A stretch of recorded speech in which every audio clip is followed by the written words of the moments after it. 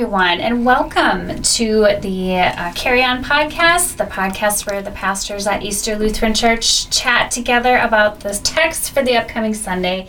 And this week we are talking about a sermon series called Star of Wonder, where we are looking at the Christmas stories, and now we are continuing to expand on that Christmas story and look at the visit of the magi. And I am Pastor Jen here with Pastor Megan and Pastor Jay. Good to be with you. Yay! Good to see you. Merry Christmas. Merry Christmas! Yes. Merry Christmas as we talk about the text for New Year's Day. Yeah! That's right. And we are still in the book of Matthew. We will be in the book of Matthew for quite some time now, folks. So if you were sad that you didn't get to hear from Jesus for a few months, you will be hearing nothing but Jesus for a while now. Yes. The Jesus in the Gospel of Matthew is the Jesus we will get to know very well in the next few weeks.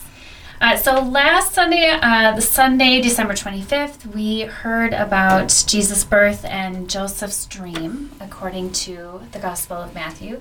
And now this next section is all about the magi, or the wise men, it says, or women. Because it And doesn't really actually say. Yeah. there will be some trivia. Oh, yeah, get ready. Catch up on Yes. as we talk about the story. There were 3 of them, though, right? What? Wait, No? Jay, Oh. shush!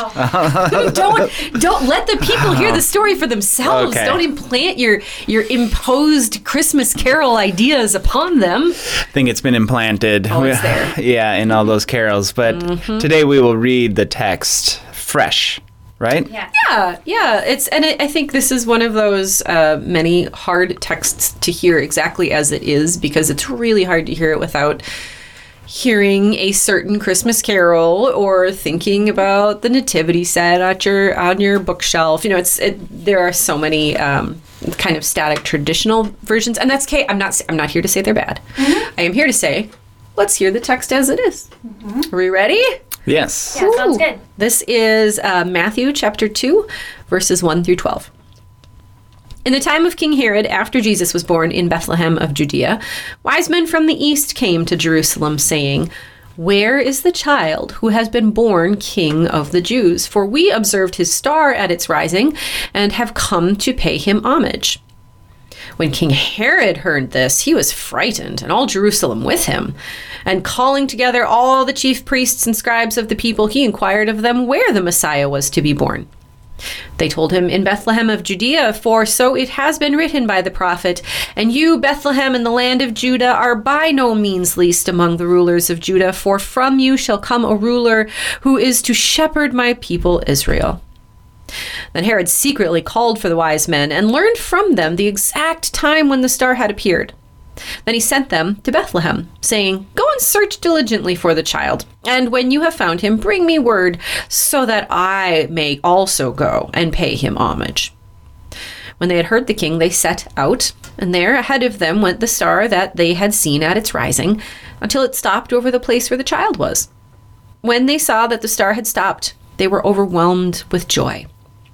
On entering the house, they saw the child with Mary, his mother, and they knelt down and paid him homage. Then opening their treasure chests, they offered him gifts of gold, frankincense, and myrrh.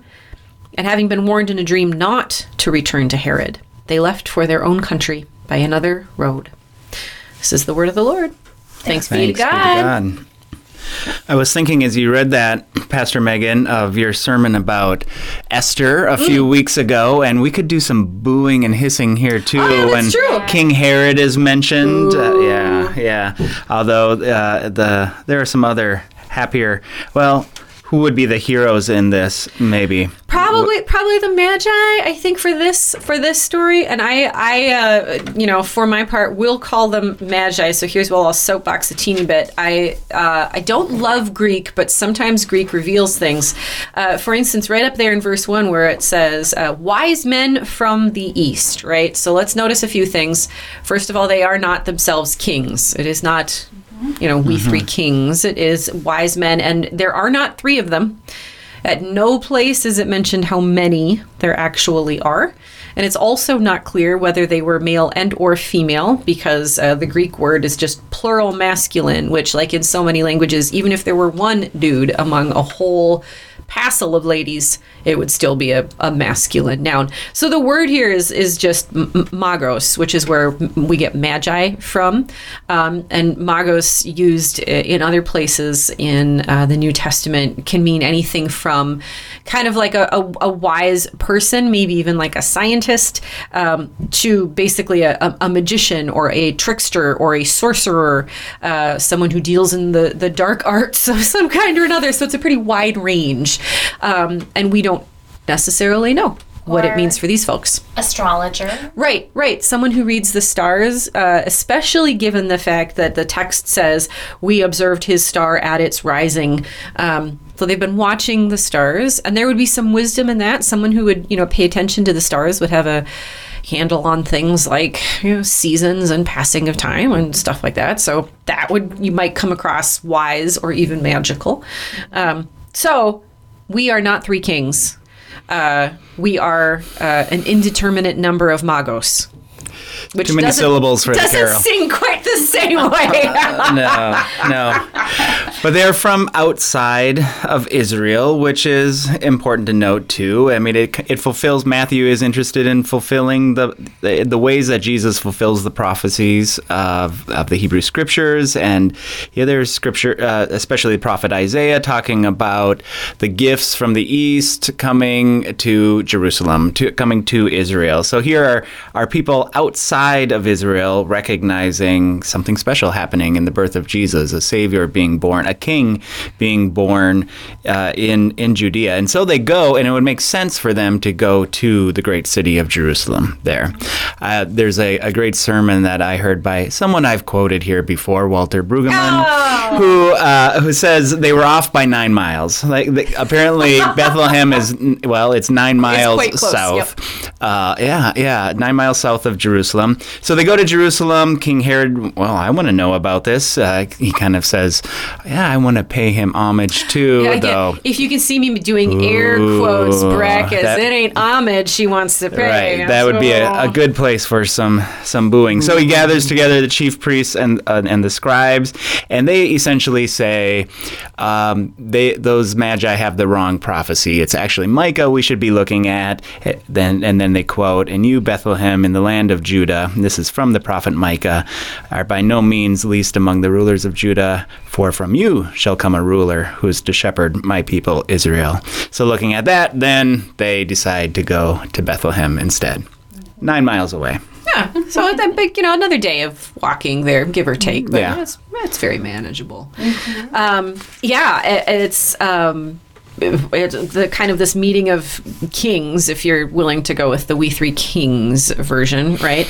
But it is kind of this meeting of minds that goes on to figure out what is this all about? What are we reading in the stars and in the prophets, and how are they lining up? Yeah, there's a little bit of political intrigue here. Some big things happening behind the scenes, and Herod noticing that this little baby has been born in Bethlehem is a big deal. I mean, normally he wouldn't pay attention to any of that, but these magi tip him off that something has happened that is of importance, and that this baby may have some power that is threatening to the powers that be.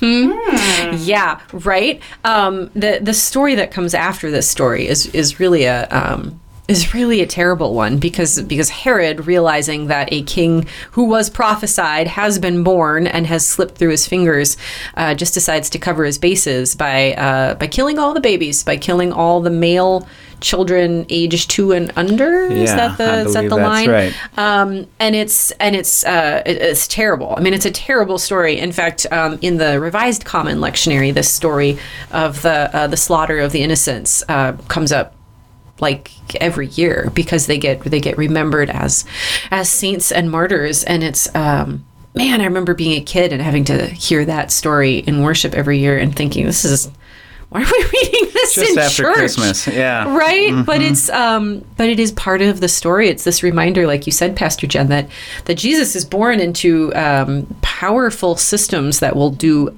literally anything to sustain their own power. Yeah, the worst of the worst, that they will slaughter innocents in order to keep power. And it just goes to show what kind of a person Herod was and what kind of power he tried to wield. Not power that allowed people to thrive. Right.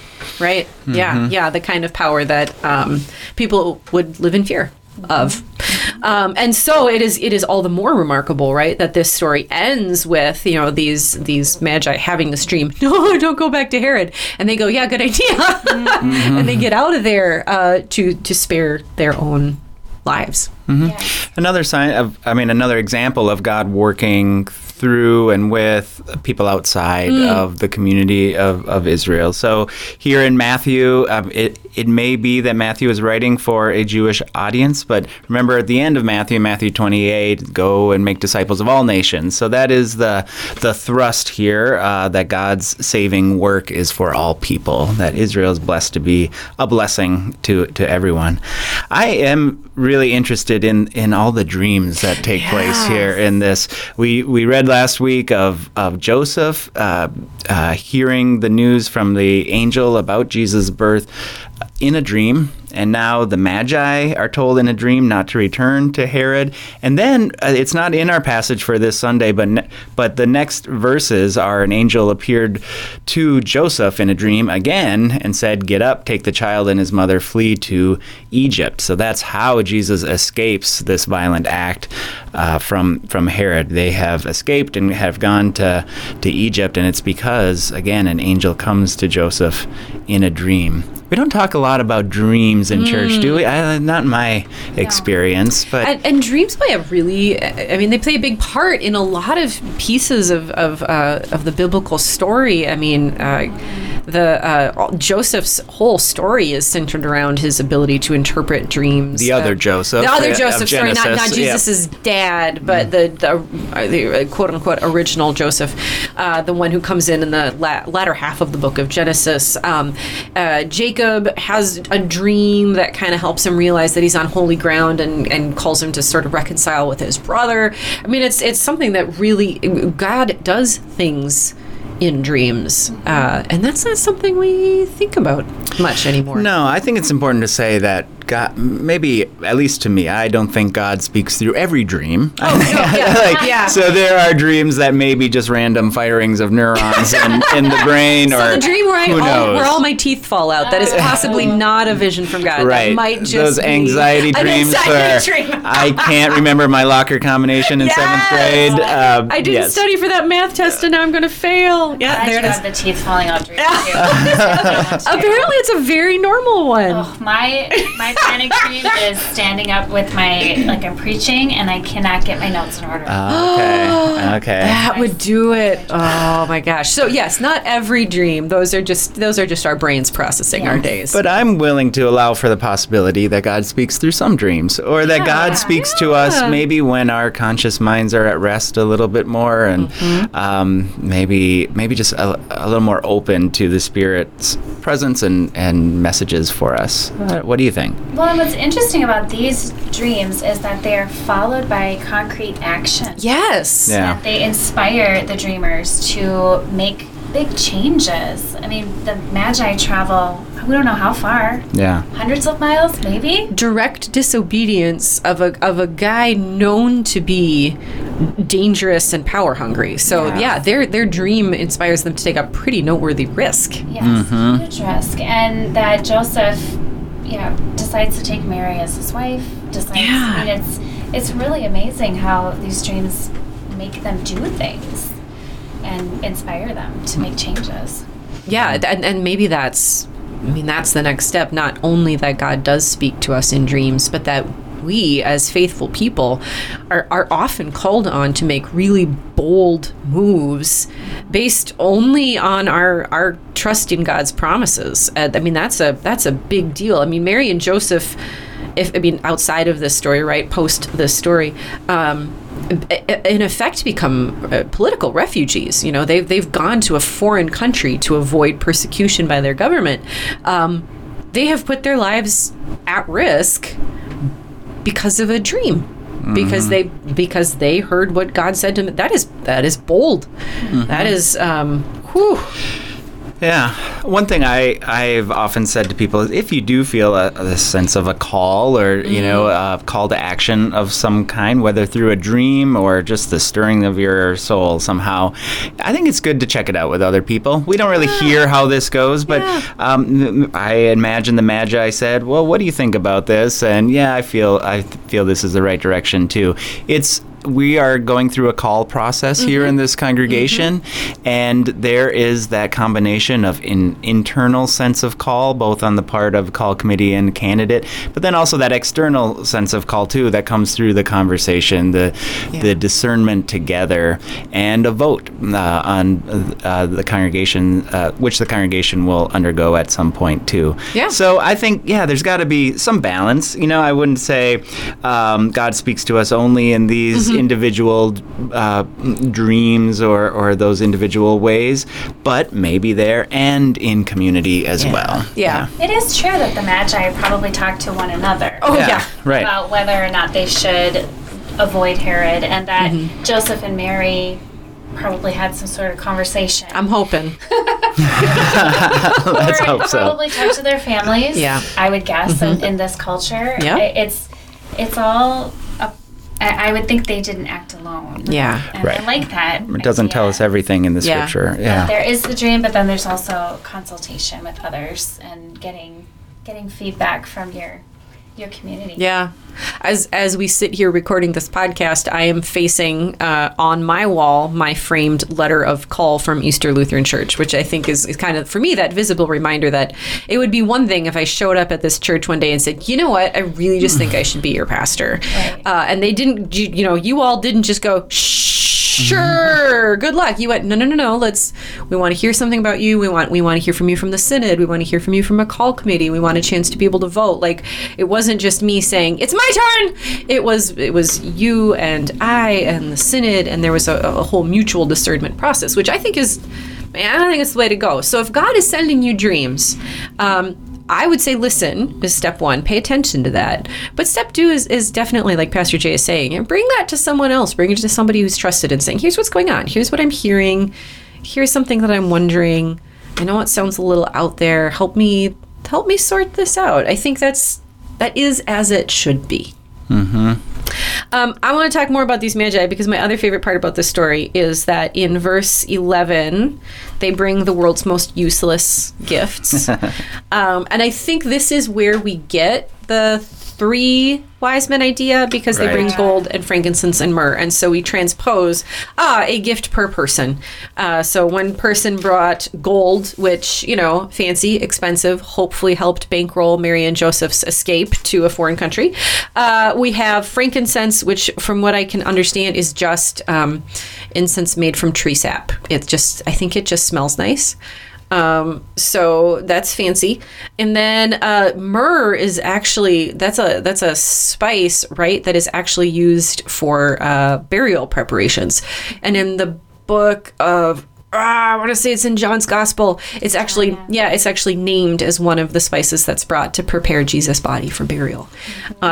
So they did not, as the joke goes, bring diapers and formula and receiving blankets as a baby might actually need. But they brought much more symbolic gifts. But Jesus may have been older too. He wasn't necessarily a baby. We don't have a sense of how much time has passed between his birth and this visit. That's another interesting piece of trivia. Yeah, the absolutely. Magi and the shepherds did not meet at the manger, in other words. Right. Wait, you're telling me my nativity set is wrong? How dare you? Yes, I'm telling you it's wrong.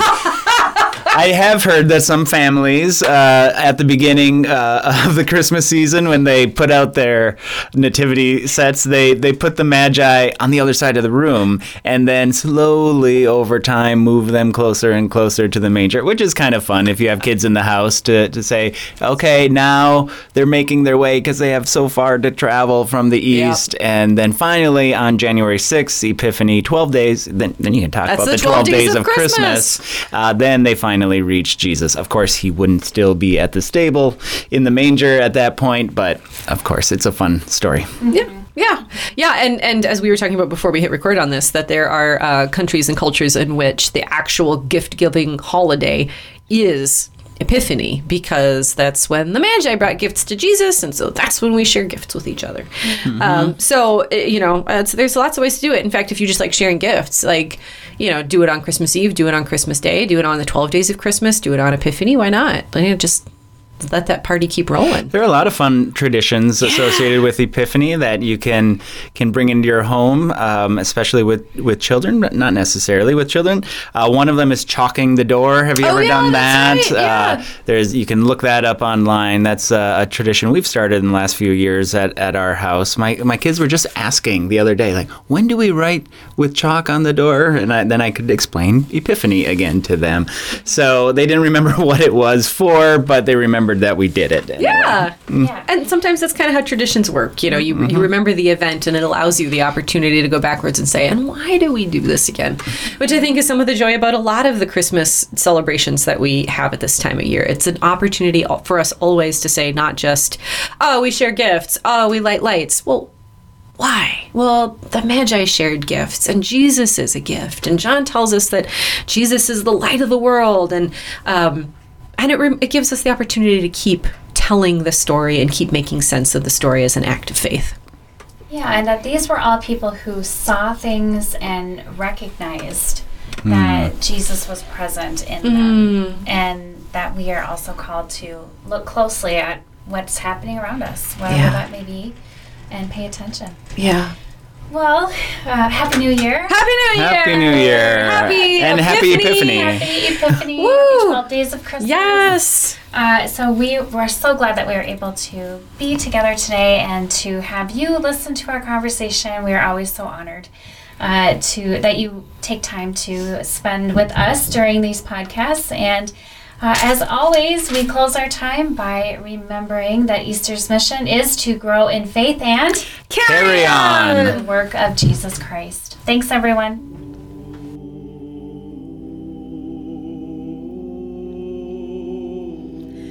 May the road rise up to meet you. May the wind be always at your back. May the sun shine